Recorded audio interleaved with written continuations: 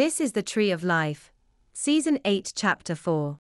In this episode, we will be talking about the specific case of the closed social system, which is the family, and analyzing how it creates a hybrid structure. To start off, in past episodes, we have talked about how the basic building block of the system involves the parallel arrangement of two reciprocal pairings corresponding to affirmation, where in one variant the first initiates and the second reciprocates, and the second, where the second initiates and the first reciprocates. In that case, the affirmational nature of the two parallel paths is such that the same impulse is affirmed in both cases, but corresponding to a distinct social actor. This is a non-binary, or fully affirmational reciprocal exchange.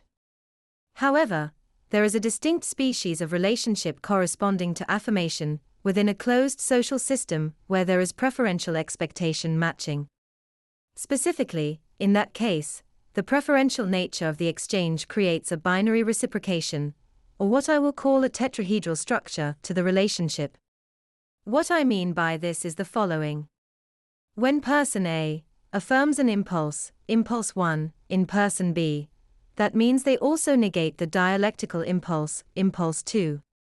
While at the same time, they affirm impulse 2 in person C, and negate impulse 1 in person C. Thus, this produces specialization through expectation matching. Since effectively, impulse 1 and impulse 2, being dialectical, are referentially defined self-conscious impulses. Which is to say, that preferential expectation matching produces familial role assignments via the pairing of negation with affirmation, in a binary fashion, with respect to two dialectical impulses. Now, this tetrahedral structure is a hybrid structure. Thus, within a closed social system such as a family, the predominating structure is not a reciprocal pairing but a binary tetrahedron. Likewise, we can see that as a hybrid structure it involves the integration of both negation and affirmation. This tells us something else as well.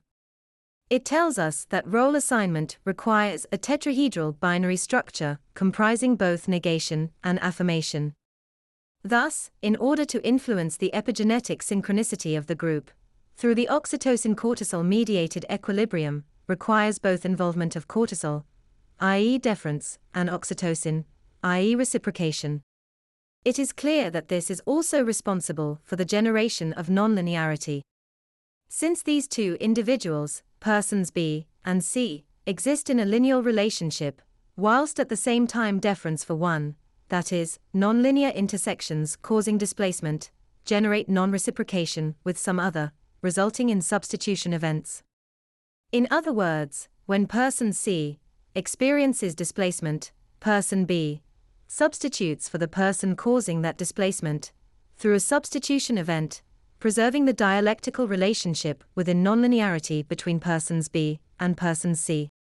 We can see also that cortisol release, since it is the product of a nonlinear intersection with person B by person E, results from an exclusive relationship between person B and person C, created by this binary tetrahedral structure.